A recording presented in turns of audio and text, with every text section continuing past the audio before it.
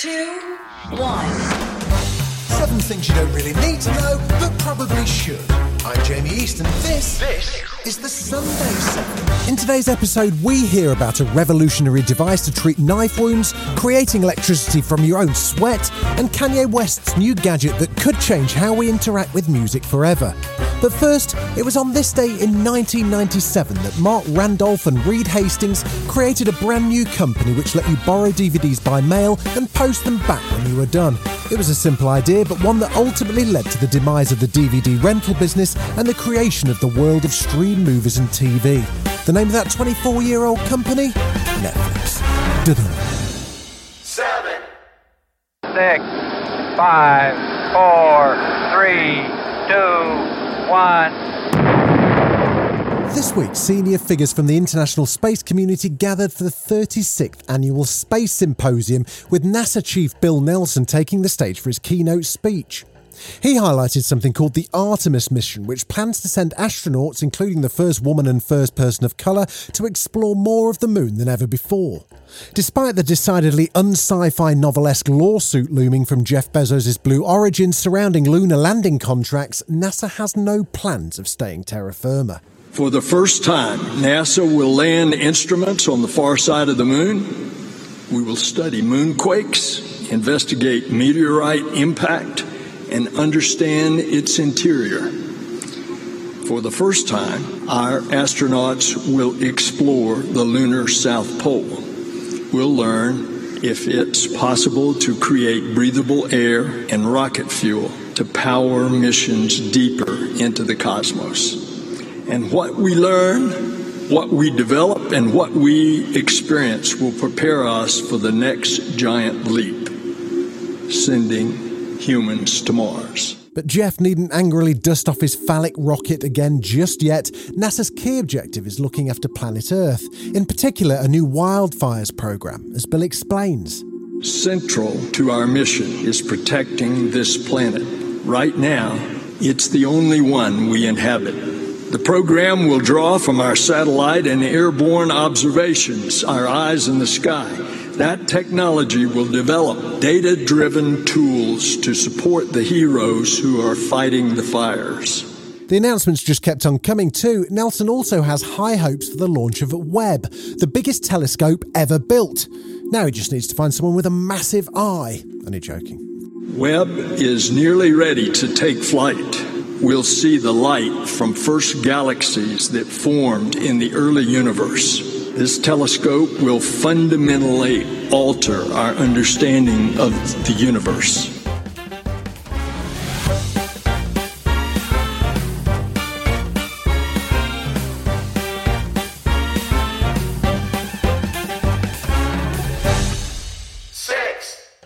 For the past 17 years, the James Dyson Award has supported trailblazing engineers for their problem-solving designs. This year, 22-year-old product design graduate Joseph Bentley took home the national prize after developing an ingenious new concept called React that aims to help police treat knife wounds while waiting for medical assistance to arrive. There are around 46,000 offences involving a knife or sharp instrument in England and Wales in 2020, which is the highest number in nearly a decade. The average wait time for an ambulance is currently just over 8 minutes, yet it can take just 5 for someone to bleed to death. Inspired by personal experience of knife crime, Joseph set out to do something about it. So Joseph, how does this device work? So the device is based on the principle that if you're impaled or stabbed by any form of sharp object, the first aid advice is to never remove that object. And that's because that's providing a lot of internal pressure to that wound site. And it's also filling up the cavity that would otherwise be free for blood loss. Now, React works in exactly the same principle. Rubber or silicone sleeve is inserted into the wound tract, and that is inflated by an actuator device, which applies that internal pressure to that wound site. How did you go about developing it? So my research really started with speaking to, people who deal with this already. What are the current processes and techniques behind managing knife crime. So talking to paramedics, police officers, first responders, just to fully understand the systems, but then talking to surgeons and understanding what they require in receiving patients that have been treated. It sounds like it could be a vital tool for first responders all over the world. What impact do you think it's going to have on society in the future? I think the long-term goals of this project is definitely to save lives. Dying from blood loss is preventable, and it's all about the speed of first aid and how quickly can we get something in place stopping bleeding. And so equipping first responders like police officers, but also we're considering publicly accessible models like the defibrillator, so having these things on street corners in areas of high risk. How can we get this first aid treatment to the scene as quickly as possible?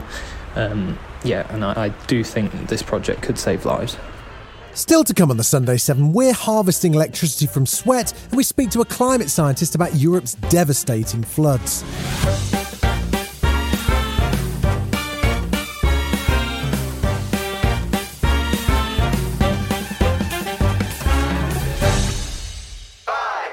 Recent months have given us all a worrying glimpse into what our climate future could look like. There are extreme heat waves in North America, forest fires in Russia, Greece, Turkey and the US, and devastating European floods. Around 200 people died and towns were left in ruins when rivers in Germany and Belgium burst their banks after heavy rains this summer. In the Ahr and Erft region of Germany, nearly a metre of rain fell in a single day, with that terrifying threshold being broken by the Belgium region of Meuse over a 2-day period.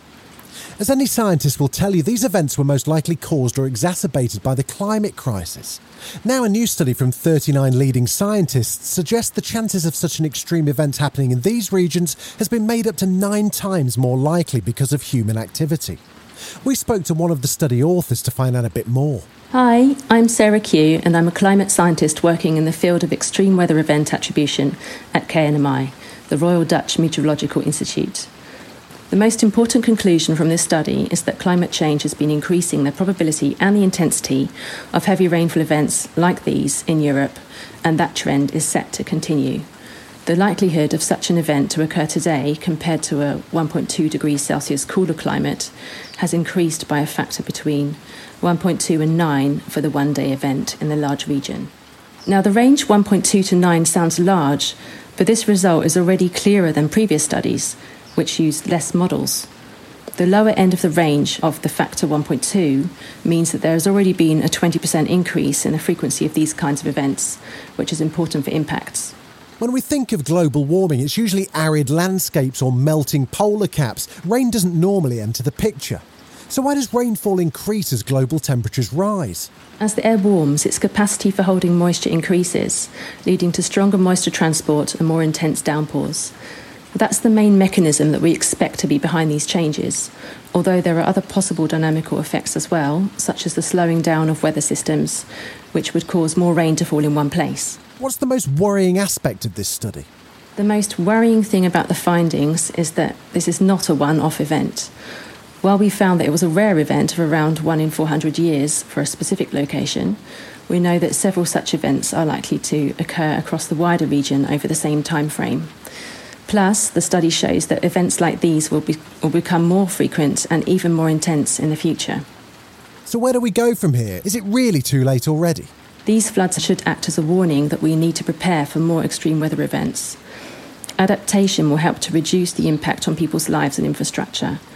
It's important for water boards and authorities, for example, to know what we can expect in the future and to make decisions accordingly. Dikes can be reinforced or flood buffer zones created where that's possible. Emergency warning systems are obviously of high importance and reaching out to our vulnerable neighbours. Are you in any way hopeful about Europe's climate future? Well, a lot needs to happen fast and faster than it does now. In general, there's a lot of talk, but still not enough political action. But I do think we need to be optimistic, as that's what spurs us on. It's motivating to see people coming into action for the climate and raising awareness and setting examples. The challenges imposed by climate change on individuals and societies has generated some fantastic innovations, but ultimately it's political action to cut emissions, which is so urgently needed.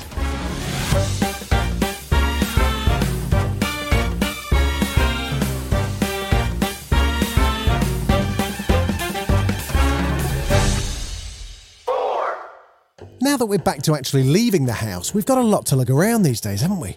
As well as your phone, wallet, keys, travel card, water bottle, blankie. Or is that just me? You now can't forget the hand sanitizer and mask. On top of that, me and probably a lot of us would also break out into hives if we forgot our portable charger. Nothing ruins a day like running out of battery, but help may be at hand, literally. Scientists have invented the world's most efficient on-body energy harvester capable of powering devices from, get this, your actual fingertips. Engineers at the University of California, San Diego discovered that a thin, flexible strip called a biofuel cell placed on the skin could generate enough electricity from a user's sweat to power wearables and other devices. The biofuel cell works like a battery with a positive and negative electrode, which has enzymes as catalysts to oxidize the lactate in the sweat to generate electricity. This is Lu Yin, a PhD student who worked on the biofuel cells. They were placed on the fingertips because the fingertip has the highest density of sweat gland compared to other locations of the body, and they're constantly emitting sweat even when you're not aware of it. As well as generating electricity from sweat, the biofuel cells, or BFC for short, can also harvest extra power from light finger presses from activities like typing or playing the piano. This is revolutionary energy technology, and the lead author, Professor Wang, even described it as the holy grail of energy harvesters, as it doesn't rely on any external irregular energy sources like sunlight or movement. We believe this is really a groundbreaking work because previous energy harvesters on body were developed based on movements and exercises, which consumes hundreds to thousands of watts from your body, whereas our biofuel cell can harvest the same level of power without any movement. This technology can be much more practical than previous wearable harvesters towards powering wearable sensors. So what's next for wearable energy harvesters? We hope in the near future we can use various wearable harvesters to power wearable sensors and electronics, where they can be truly self-powered, autonomously operating without you needing to charge it every night. This follows our vision of establishing a wearable microgrid, which one day we hope to see wearable harvesters, energy storage devices, and applications integrated into a complete system where everything can be self-sustainable and well-organized like a power grid on your body. Still to come on the Sunday 7, Kanye drops a revolutionary music gadget and Elon Musk announces Tesla's latest offering, a robot. Right after this. You're listening to the Sunday 7. Follow us for your weekday news espresso, or even try our Island edition. It's in all the usual places.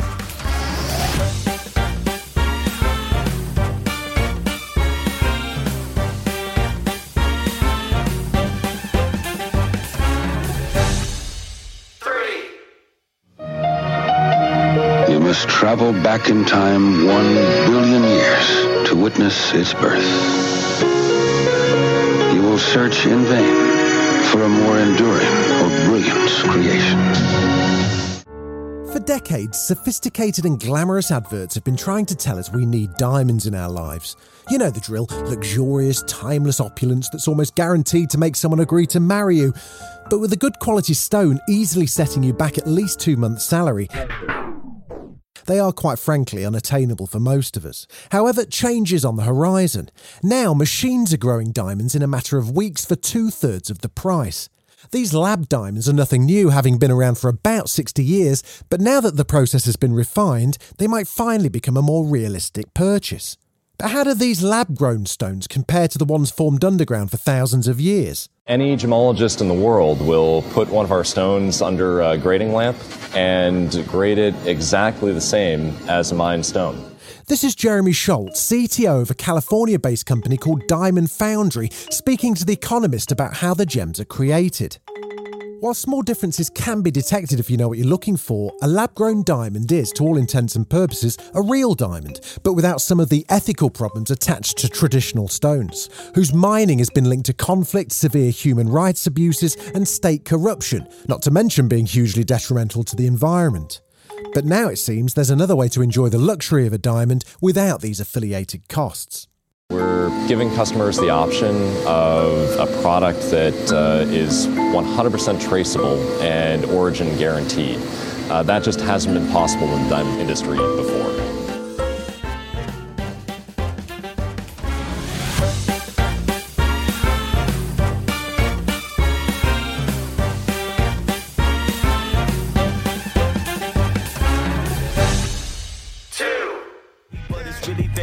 Like every single night, right? Every single fight, right? I was looking at the gram and I don't even like lights. I was screaming. Listeners, Kanye West's at it again. Not only has he reportedly filed documents to legally change his name to Ye, but ahead of his third listing event for Donda, he revealed a piece of tech called a stem player, which allows users to customize any song from the album for just $200.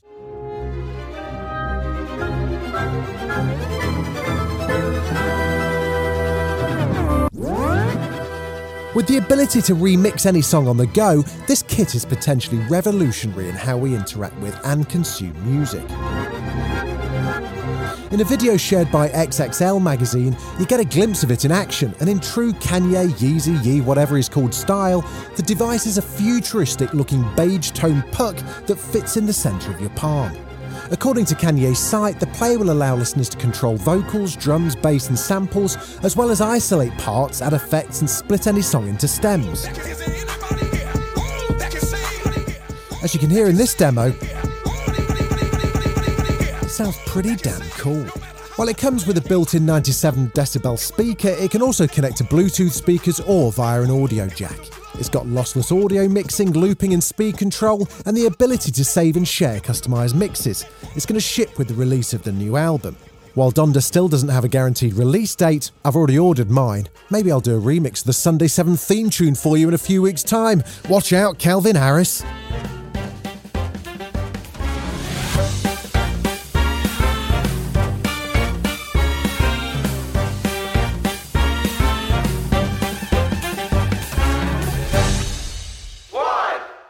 Elon Musk's already tackled electric cars, spaceflight and satellite broadband. Now he's turning his head to AI-powered robots.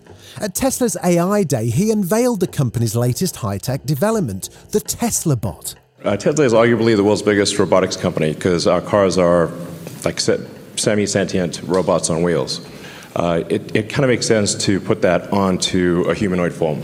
So we think we'll probably have a prototype sometime next year. The bot's modelled on the human form, but sadly a functioning version of the robot didn't make an appearance during the reveal. Instead, the audience were given the bizarre spectacle of a gyrating performer in a robot onesie.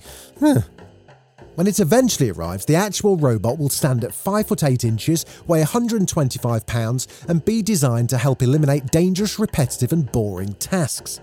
Now, this may sound terrifyingly similar to the Will Smith movie I, Robot, but according to Ed Niedermeyer, author of Ludicrous, the Unvarnished Story of Tesla Motors, I would definitely think of it as a project to attract talent rather than, sort of a product. And I think that, generally also you can look at Boston Dynamics, which has been working for, long time on this, these kinds of robots. And their main output is viral videos, which is great and important in this day and age. But, it's important to separate what is entertainment and what is something serious that's actually going to happen. A Tesla robot might sound pretty cool, but this could well just be another Musk announcement that sounds fantastic in theory, but fails to actually ever materialise. Where's the magnet train underneath LA, pal, eh? Hey?